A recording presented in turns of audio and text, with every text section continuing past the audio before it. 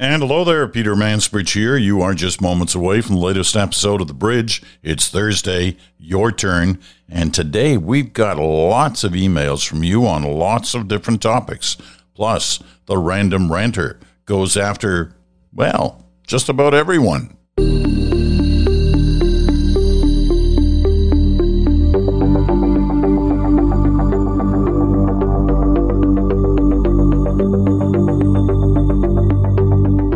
And welcome to Thursday. Welcome to December.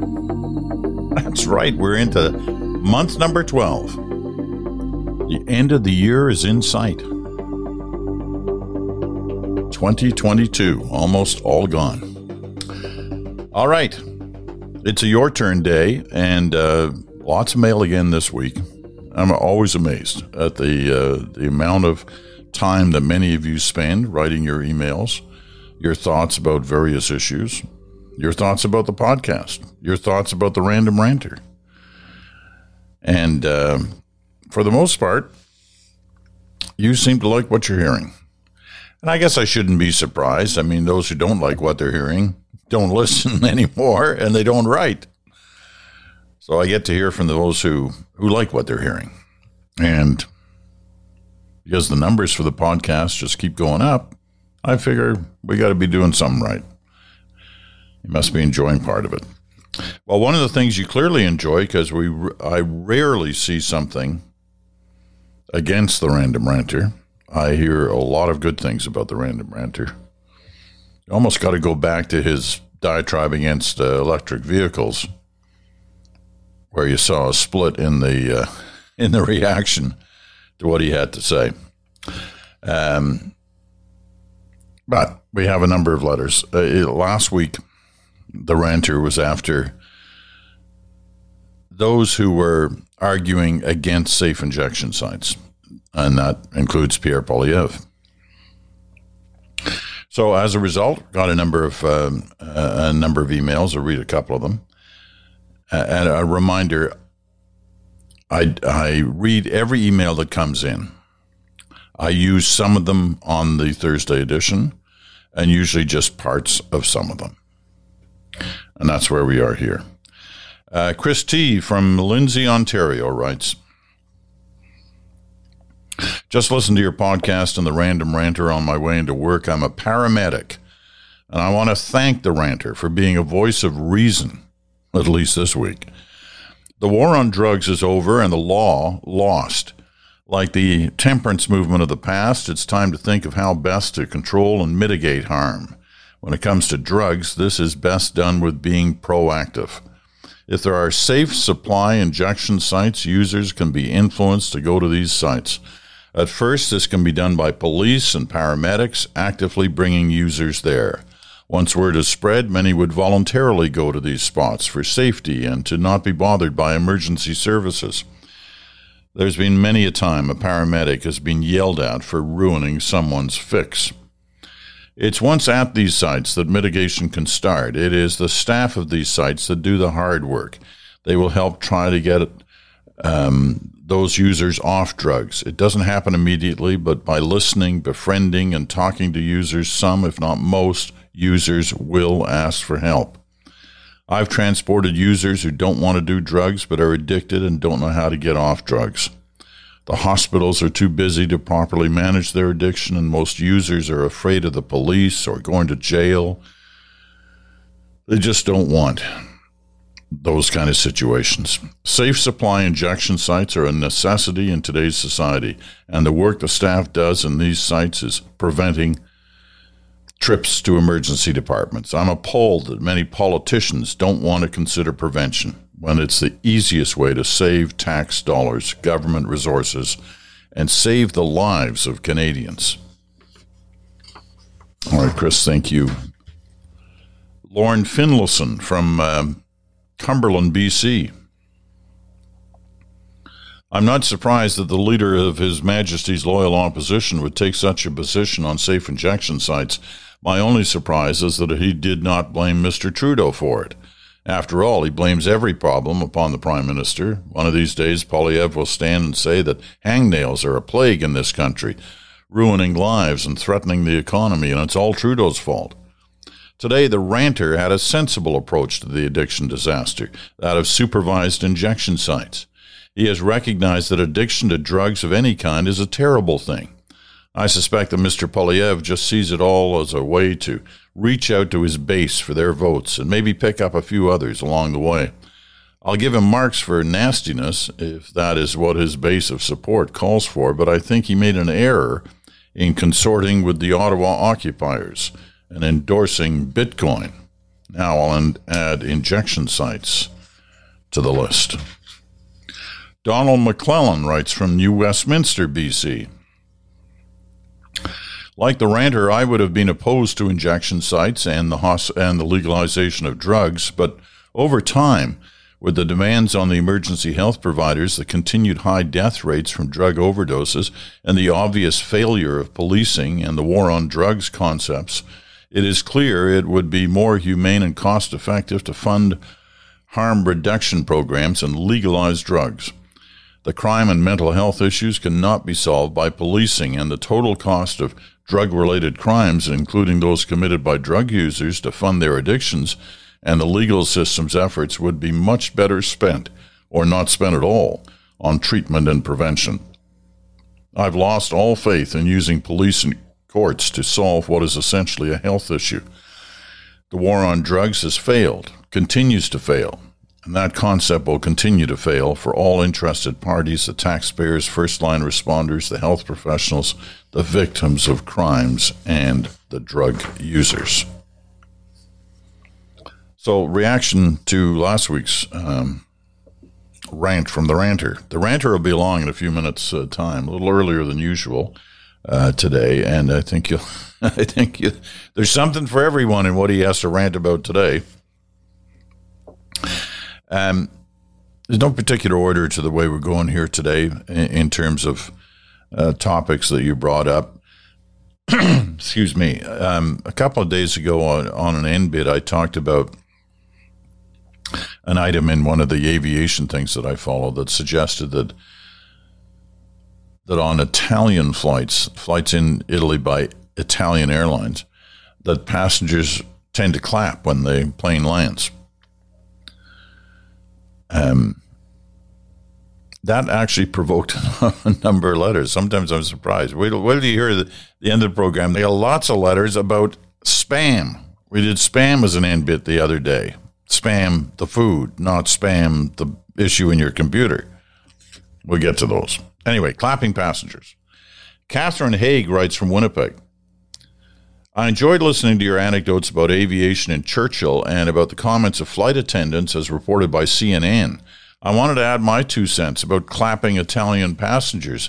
This is generally not correct. I worked for 4 years in the late 1990s for a small Austrian airline called Tyrolean Airways as a flight attendant, and we had lots of flights to several Italian destinations. Our passengers were often business people, and none of them ever clapped, regardless of the nationality. The only clapping passengers were tourists going to Greek islands on charter flights, and there it was considered good manners to show appreciation for the smooth flight and good service, which was so much better in those days. Everything was better in those days. So I don't know who the American flight attendants had on board, but they were certainly not my average passenger. Sharon McKay from Dundas, Ontario.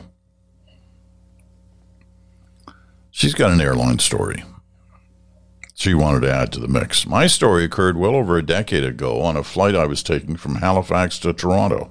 The flight was overbooked. The attendants asked for volunteers to give up their seats. In return, there would be a generous payment plus tickets anywhere the airline flew. No one budged. 2 seats were needed. Eventually, an attendant approached 2 men sitting a few rows ahead of me, informing the men that they would have to leave the plane. The men refused, speaking loudly, strongly objecting, threatening that their company would never book flights on that airline again. Different attendants came forward to speak to those gentlemen, but to no avail. Eventually, a senior staff member, a woman, boarded the plane and spoke to the men. She said in words that a good number of us could hear, that if they did not leave their seats, the plane would not fly. The flight would be canceled and no one would reach their destination. In my mind, I wondered if the men, looking around at all the passengers watching the exchange, might worry that they could be sued by a good number of people if they refused to leave the plane. Whatever their personal reaction, the threat worked, and the men left, loudly proclaiming their objections as they headed down the aisle. Not long after, a rather well-dressed couple arrived on the plane and were escorted to the seats the men had vacated. I believe I was not alone wondering about the strings the couple were able to pull in order to obtain their seats. It seemed to be a clear instance of unfair power and privilege, and did not speak well of the airline. Well,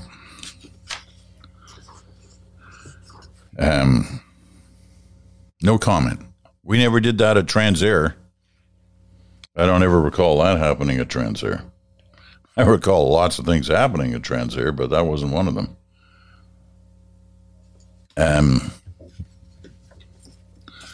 Quick aside, I remember doing a golf tournament on the prairies somewhere. The old Peter Zosky literacy tour, raising money for literacy. And one of the prizes Air Canada had put up was 2 tickets anywhere Air Canada flies. Anywhere Air Canada flies. This is 20 years ago, at least 20 years ago. And so they, after the meal, after the golf, we, pulled a name out of the hat and gave it to this guy who was really excited. 2 tickets anywhere Air Canada flies. He chose to fly from Regina to Calgary. Seriously. Like he could have driven, right? And used the tickets to go to Hong Kong or London or any number of places. But he went for a wild weekend in Calgary from Regina. Ian Hebblethwaite picks up on something interesting. Ian writes from Moncton.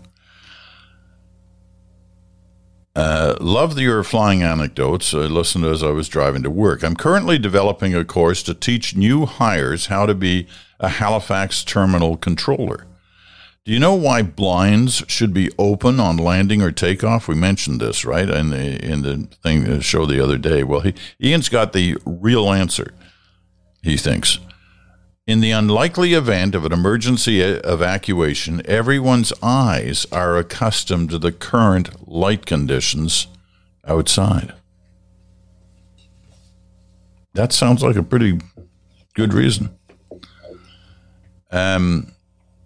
Joseph West. Not sure where he's writing from. You mentioned clapping upon arrival on Italian flights. When I was a child in the 70s, when landing in Europe, from within or even from Canada, all the Europeans on the flight would clap. And like at a concert, everyone else joined in. I've never experienced it as an adult, but it's kind of a nice memory. I've been on a few flights where there's been clapping. It's usually come after like a sketchy flight in terms of the weather, right? Okay, moving on. There's a few letters, obviously, about the inquiry into the Emergency Act. We did a number of shows on this last week as it wrapped up. And most of the mentions about it were very positive about how the cabinet ministers, including the Prime Minister, had done last week. Not so the letters. Don Robertson writes from Edmonton. There are a lot of angry, frustrated people in this country, and they don't all drive trucks. The government has been forcing its very distorted, irrational philosophy on everybody without the opportunity for any kind of free, open discussion or debate about any issue that it promotes. I'm not sure that's true. That's what House of Commons exists for. Trudeau himself provided the kindling which ignited this fire. That's true. And when it came time to douse the flames with dialogue and positive, constructive solutions, he made things worse with his let-them-eat-cake attitude and cringed in fear at the thought of meeting and talking to that fringe element, as he called them. He also could have even helped to set them straight about how our Constitution works. Do you not find it odd that Trudeau can travel around the world, talk face-to-face with heartless dictators, some of whom have enough nuclear missiles pointed at us to obliterate this entire country in a matter of minutes, yet he considers a few rude, obnoxious protesters to be a real threat to the security of this country? Wasn't just him who felt that way. Clearly, some of the advice he was getting felt that way, too. Mark Koopman from Burlington, Ontario. I was one of those Canadians watching the proceedings of the past weeks with some interest. I'll admit that I am not a Liberal voter and do not see that changing anytime soon, as I cannot stomach the blatant opportunism and preachiness so often espoused by this current government. I'm one of many Canadians that, while not necessarily supporting the methods or ideology of the convoy protests, did admire their willingness to stand for their principles, assuming some cost. I believe that while voters of my ilk may not be a majority, we may at least be a large minority. Unfortunately for this country and maybe democracy at large, with an unwillingness to constantly argue or even stand out from society, voters who feel that the government does not even attempt to recognize or value alternative viewpoints may find apathy is a better mindset. Trevor Seafried from Calgary.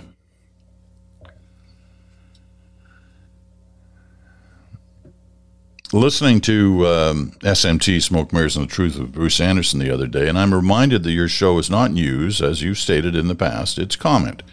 The general sense I get from listening to the commentary provided on the convoy is the following. The ends justifies the means regardless of legality. Polling showed that most people wanted the protest to end, so just end it as fast as possible. The Emergencies Act would only be used as a narrow frame to remove trucks. It didn't hurt the government politically, so why not do it?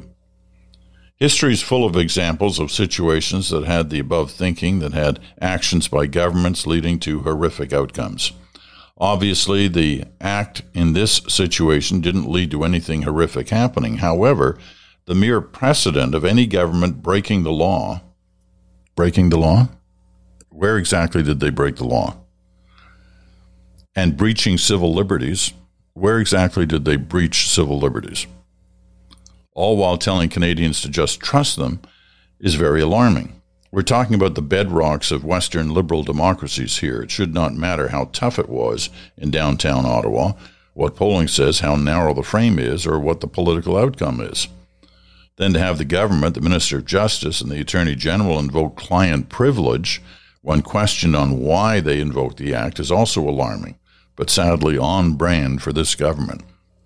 I think you got an issue on that last point.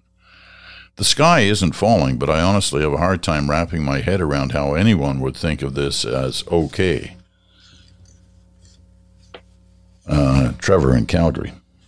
Don Mitchell from Regina writes, on Friday, the three of you mentioned this be good talk last week. On Friday, the three of you mentioned how refreshing it was to hear our political leaders talk without communications filters. Your comments were echoed by several other members of the media who said it was heartening to hear that MPs and cabinet ministers can talk openly, coherently, and with depth instead of just talking points and deflecting, and they didn't get burnt at the stake as a result. Massaging the story by political communications staff of all stripes is why the population is so annoyed, and at times angry. If our leaders would talk to Canadians like adults, maybe Canadians wouldn't act like children.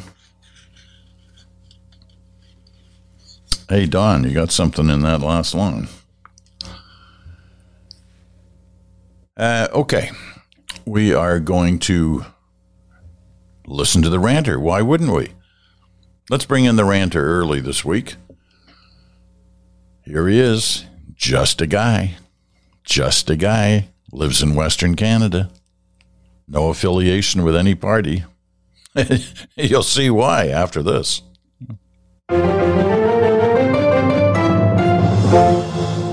I'm going to try something new this week, a random ranting political speed round. First up, Prime Minister Trudeau. I think everyone was impressed with his performance on the stand last week. Everyone except convoy supporters, that is, because they got schooled. Not only was Trudeau large and in charge, he was clear and concise. All the flowery prose was gone, and with it, the dramatic cadence that makes me feel like I just ate some sour candies.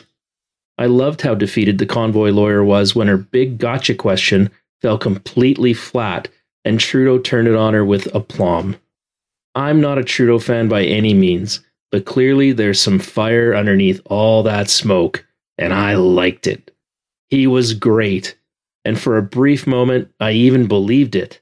But then I watched him give a speech during his trip to the James Smith Cree Nation, and there was Justin again, saying things I totally agreed with that somehow still gave me that sour candy face.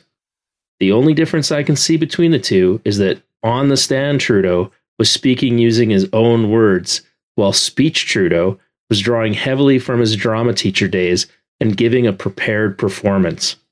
I'm thinking he'd be well served to fire his speechwriters, or at the very least, take away their thesauruses.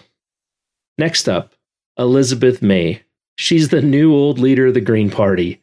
Again, or should I say yet again, and the nation has responded with an overwhelming meh. Congrats, Elizabeth, on being elected leader of a bankrupt party no one wants to lead. I love watching you at the debates because you always add substance to them, the same way I always look forward to what the BQ has to say. You taught me that sadly the only time politicians can be truly honest is when they don't have a horse in the race.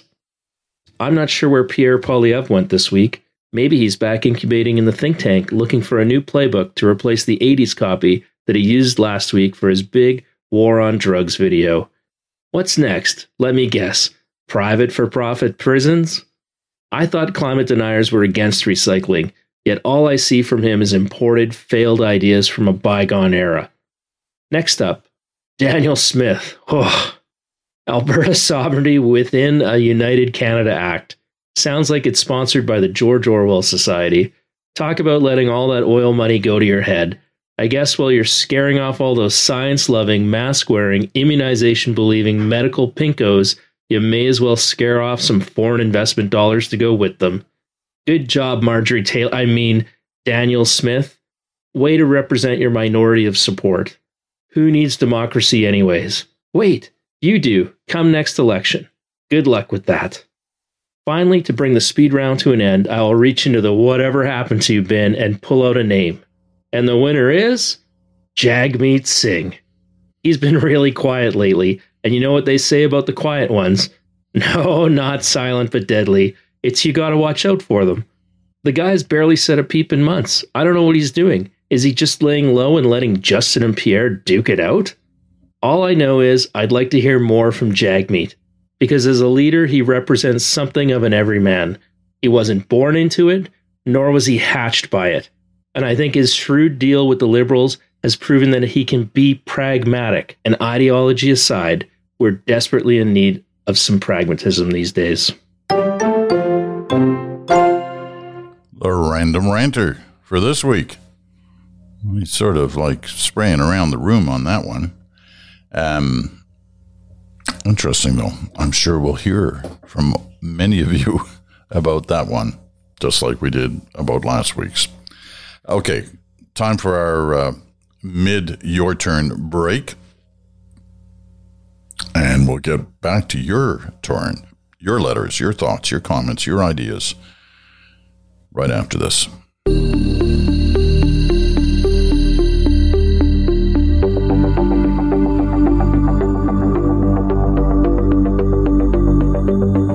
And welcome back. Peter Mansbridge here. You're listening to The Bridge, the Your Turn Thursday segment, and the Random Ranter, right here on Sirius XM Channel 167, Canada Talks, or on your favorite podcast platform.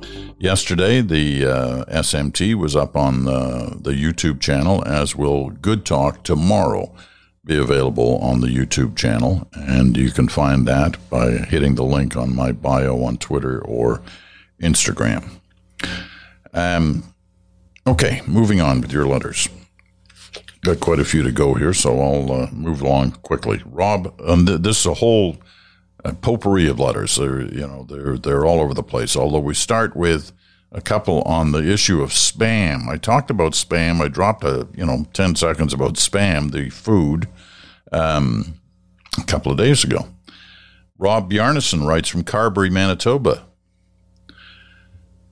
Spam, which is the American version, or click, the Canadian version. Little research reveals perhaps Spam, sold at Costco, is the healthier choice as it's made of an actual cut of pork shoulder and ham, while click includes mechanically separated meat. Your description of fried Spam brought back a rural Manitoba memory. While working for a land surveying company out of Brandon in the 1980s, we had the opportunity to eat at some great small-town restaurants. While surveying in a little town called Angusville, we dined at the Chuchmuch Cafe, where we ordered their special called the Baby Chuck. It turned out to be fried click sandwich with a Kraft single slice of cheese on a hamburger bun. That brought back some memories of lunches while growing up in the 1960s Winnipeg, where fried click, white bread, and KD were a lunchtime staple, much to the chagrin of today's quinoa and avocado crowd. Yeah, I can't see that crowd eating fried click. Code Clements writes from, where's he from? We've heard from Code before. He's, I can't remember. Anyway, Code writes, when the war started, Spam was shipped to soldiers around the world because of its ability to maintain global temperatures. Since then, a whole slew of flavored varieties have come into existence, comprising an entirely colorful universe of processed meats. The first offshoots were Spam Hickory Smoke and Spam with Cheese, both of which hit the market in 1971. The line has expanded to include 15 flavors of Spam, reaching from the obvious Spam Light, which promises less fat, sodium, and calories, to the obscure Spam Tocino, which is flavored with the popular Filipino bacon. Code knows his Spam.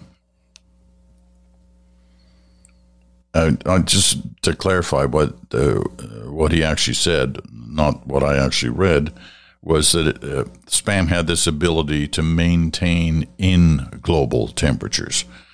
Not maintain global temperatures, but to stay fresh, no matter what the temperatures were. Doug McDougall. Doug writes from Stratford, Ontario. You probably already know this, but Spam was created by the American company Hormel in 1937 and was a staple with American and other troops in World War II. Margaret Thatcher referred to it as a wartime delicacy, and Stalin said, without it, we would not have been able to feed our army. It has affected popular culture, with its name being used to describe unsolicited email messages. The name has been speculated to be the acronym for shoulder of pork and ham. And as of 2012, the 8th billion can of Spam was sold. We grew up with Spam in our farm family here in Perth County, Ontario. Mary Algar didn't stop just talking about Spam. She sent in a recipe for Spam stir-fry noodles. You can find that at the Budget Bites website. Mike Donnelly from Tecumseh, Ontario.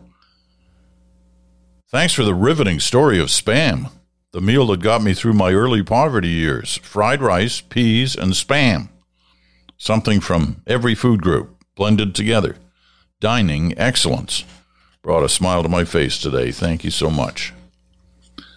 Okay, moving on to other topics. Dave Kellett writes from Ontario, from Lakefield, Ontario. It's the only letter I got this week on the issue of guns. As you know, the federal government is moving continuously in trying to, it says, reduce the number of guns in Canada, and especially those which they say were basically built for war, not for recreation. So Dave Kellett writes from Lakefield, Why is the Trudeau government going after hunters after all this time assuring the population the new gun laws were targeting dangerous guns? There's no denying gun violence and illegal guns, but the latest gun bans, as I can manage to interpret them, suggest any semi-automatic rifle or shotgun. That's an overwhelming number of shotguns in the country, as a shotgun is the most popular choice for waterfowl and bird hunting. My question is, and I would hope Bruce has some polling on this, will the government be able to buy back all those hunting shotguns, and does the population support not only taking hunting shotguns from law-abiding hunters and paying for it? Some of these guns are very expensive, and in contrast to the previous bans, which were for a small percentage of the gun owners in Canada, this ban would affect the overwhelming majority of people who own guns. The buyback program's costs would exponentially be higher than any pre-discussed versions. I know a lot of Canadians don't hunt, but will they really support the costs of the taxpayer, especially when there's no actual link between crime and hunting rifles and shotguns? We've got problems with inflation, cost of housing, job vacancies, homelessness, and poverty. I'm a country where families are going to struggle to heat their homes this winter. Should we really be concerned with hunting guns?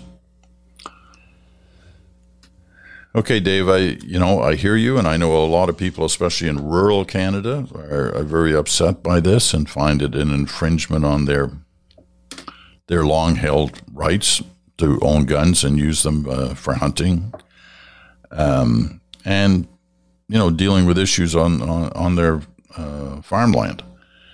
The government's trying to maintain that what they're trying to do is take guns off the street that weren't built for hunting but were built for, assault rifles, that kind of thing.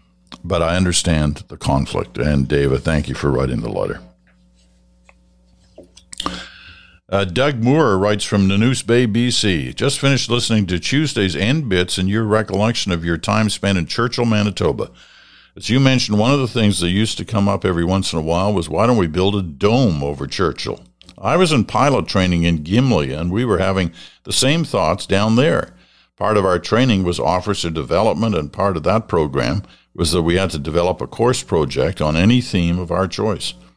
Buckminster Fuller and his geodesic dome were all the rage back then. This was 1969, same time I was in Churchill. And so we thought, why not put a geodesic dome over Gimli? So we forged ahead with the idea. As you pointed out in your end bit, there were more than a few technical details to overcome, but we didn't let those minor details hold us back. We built a model of Gimli under glass and ran with it. Here's a couple of photos of me and our dome. And yes, Doug adds some of the pictures. It looks pretty spiffy. Nice dome. Don't see it over Gimli yet, or Churchill. Lauren Finlayson. He's in Cumberland, BC. He got interested because I mentioned lobsters the other day. So he talks about how he and his family were in PEI. Little did we know until that moment that lobsters are usually served cold.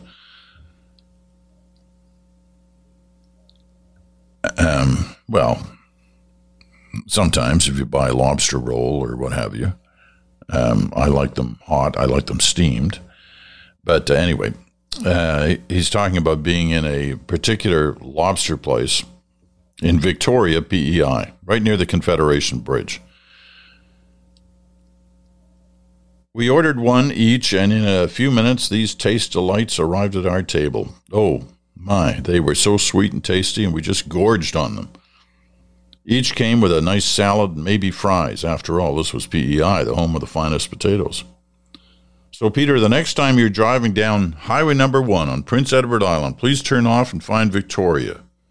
That is, after you've checked to see if it's lobster season. We guarantee there's a lobster dinner waiting for you that you'll not soon forget. You know what, Lauren? I was just there in September. I went to that very spot. Now, the lobster is great there in Victoria, but you know what? Lobster is great pretty well anywhere. If you like lobster, You're not going to be disappointed in PEI or Nova Scotia or parts of New Brunswick if it's in season. John Clifford from London, Ontario. In 1969, my wife and I took the train to Sydney, Nova Scotia for our honeymoon. We had very little money and so walked and hitchhiked around the Sydney area, enjoying the generous hospitality of everyone we met. One night, we even slept out in a farmer's field, right under the stars. This past October, we retraced our honeymoon, although the train now only goes to Halifax. We rented a car, and after visiting Halifax and Peggy's Cove, drove up to Sydney and then on to the Cabot Trail. At the same time, we were listening to the audio version of Off the Record. All right. Thank you. And they said it was a welcome addition to their travels. Ian Gorman writes from Ottawa. I'd like to hear a discussion with Brian Stewart about attacks on a civilian population. There's a very strong incentive for such attacks because the foundation of military strength is the productive capacity of the population. That was the rationale behind the Blitz on London, the carpet bombing of German cities, and the firebombing of Japanese cities. It's the rationale behind Putin's attempt to make Ukraine uninhabitable this winter. Given the advantages of direct attacks on civilians, the only way to prevent such attacks would be either to make the attacks impossible with better air defense, or to strike at the staging points of those attacks. The second approach would be an escalation of the war, which is exactly what the NATO countries are trying to avoid.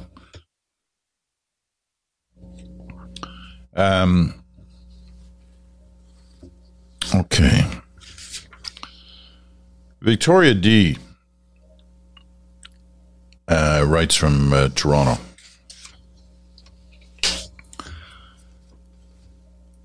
COVID was a test for us. We had always lived in different places. Both of us had careers and always busy and traveling, but we managed COVID and you helped.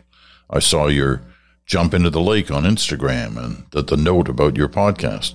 As an aside, I'm now deleted Facebook, Twitter, and Instagram. Too much time wasted. I listened often to be informed and also to hear a reassuring voice when the world was so crazy, when walking the dog or in the morning as I got ready for the day.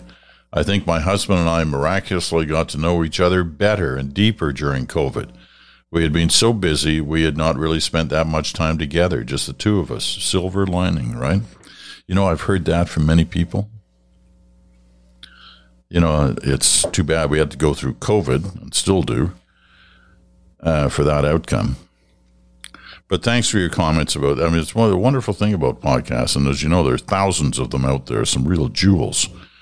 And they make the whole listening process so interesting. Derek Andrews writes from Fredericton, New Brunswick. In response to your podcast covering events unfolding in China, I appreciated your coverage on the topic. However, I don't believe this is in general protest towards Xi Jinping that you alluded to. I believe this is very specific to their COVID policies and restrictions that the people of China have had to live through for close to 3 years now. Okay, that's your view. It's not mine. I think there's a link between the two. It's his policy, after all. But there is always this frustration, certainly among young people in China, that they don't have the freedom, the full freedom that they want. They've got a lot more freedom than, believe me, they had 30 years ago, you know, before Tiananmen. I've been to China, I don't know, 3-4 times, so I've seen it change since the mid-'70s when I was first there. Kevin Torgumson from Calgary. Brian Stewart's take on Poland is spot on. I visited the country in 2007, and a few things stuck out to me. Crossing into Poland really felt like you were leaving the EU and traveling through Checkpoint Charlie. It's like the Cold War never ended. Passports were checked, and the border guards were very serious in their demeanor. Brian was arguing in his commentary earlier this week that there are a growing number of analysts and leaders in Europe who feel that Poland may well be the European superpower of the future, and that transitioning is starting right now. Steve Abba writes from Toronto, I'm of course thinking of Brian Stewart and his wonderfully informative Tuesdays. They are, aren't they?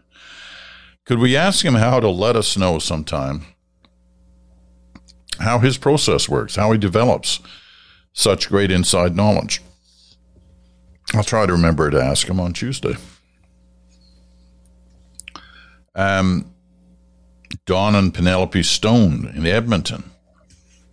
They're worked up, as some people are, about the Alberta's sovereignty within a United Canada Act.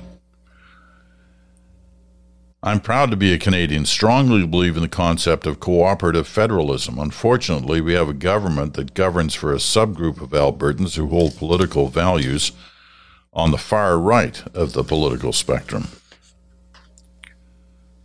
Michael Williamson writes from Burlington, Ontario.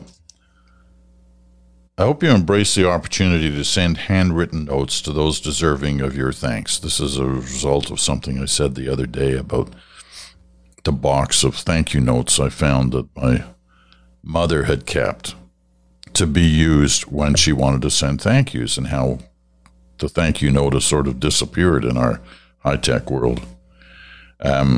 Michael thinks I should think about that.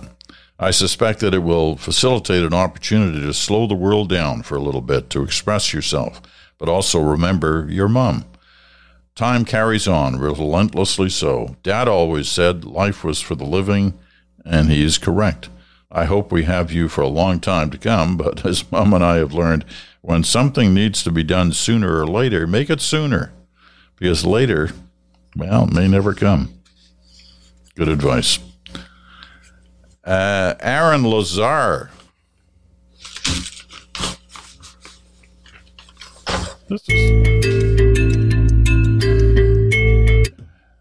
I bumped into that music button on my little keyboard. Sorry about that. This really is amateur hour, right? It's amateur hour here at the Bridge because I do all this stuff myself. And sometimes I get things a little bit confused, and I bumped into that button for that music, and that was the Wednesday music, right? That's the Smoke, Mirrors, and the Truth music. Anyway, let's get back to Aaron Lazar's letter. It's the last one for this week. Just so you know, I get a lot of emails every week of people who love this podcast, and they love it because of people like Brian Stewart and Bruce Anderson and Chantal Hébert and the doctors who were with us through the pandemic and still join in every once in a while, and the many other guests, James Moore, Gerald Butts. Their conversation series continues. I think is it next week or the week after, as we head towards the holiday break. Conversation number 5. The Moore-Butts conversation, or the Butts-Moore conversation. We argue about what order the name should go in. Anyway, you write a lot of nice things. I don't run all those comments all the time, but I really deeply appreciate them. And occasionally, I'll get notes from people who don't like the podcast. And they'll list why they think it's too kind of laid back and too folksy and too this, that, and the other. That's okay. But the overwhelming number are clearly of people who write in, like it, and the numbers keep growing. So I've got to take some measure of that. Anyway, Aaron Lazar writes from Toronto. And I didn't know this existed, so I appreciate it. Aaron writes, I'm writing from Toronto. This morning, my podcast app notified me that my year in review was ready to be presented. And lo and behold, The Bridge was my most listened to podcast. And he attaches screenshots. And his podcast app is from Spotify, right? I don't use Spotify myself, but apparently they'll send you the data, the stats on your listening habits. So many comments to make and stories to share. Suffice to say, I'm so grateful for the myriad of topics. I think it's myriad topics. I know it sounds like it should be myriad of topics, but I think myriad, the definition of myriad is thousands of. So if you take the definition, then you just say myriad topics.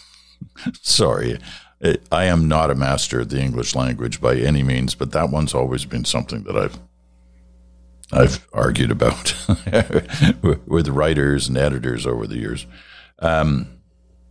Anyway, I'm so grateful for the myriad topics you've covered, particularly during and of the pandemic. All the best to you, Dr. Bogach, and all the dedicated healthcare professions and support staff whose efforts continue to inspire us to be a better version of ourselves. So Aaron adds these pictures from Spotify, and it's kind of neat to see it. The top 5 podcasts that he listened to, and right up at the top is The Bridge. So we know all of Aaron's listening habits. WTF with Mark Maron podcast, that's number 2. The Big Story, Frequency Podcast Network, is number 3. Revisionist History, that one I've listened to. Pushkin Industries. Smartless by Jason Bateman, or with Jason Bateman and Sean Hayes. It also tells you how many minutes you've listened to various things, and I think Aaron's listening of The Bridge constitutes more than a year of listening time. That's pretty good. Okay, we're going to wrap it up. We've rambled on too long. Tomorrow, Good Talk, Chantel Bear, Bruce Anderson, and as I always say on Thursdays, I don't know what we're going to talk about tomorrow. But, magically, we always somehow find something to talk about, and we will tomorrow.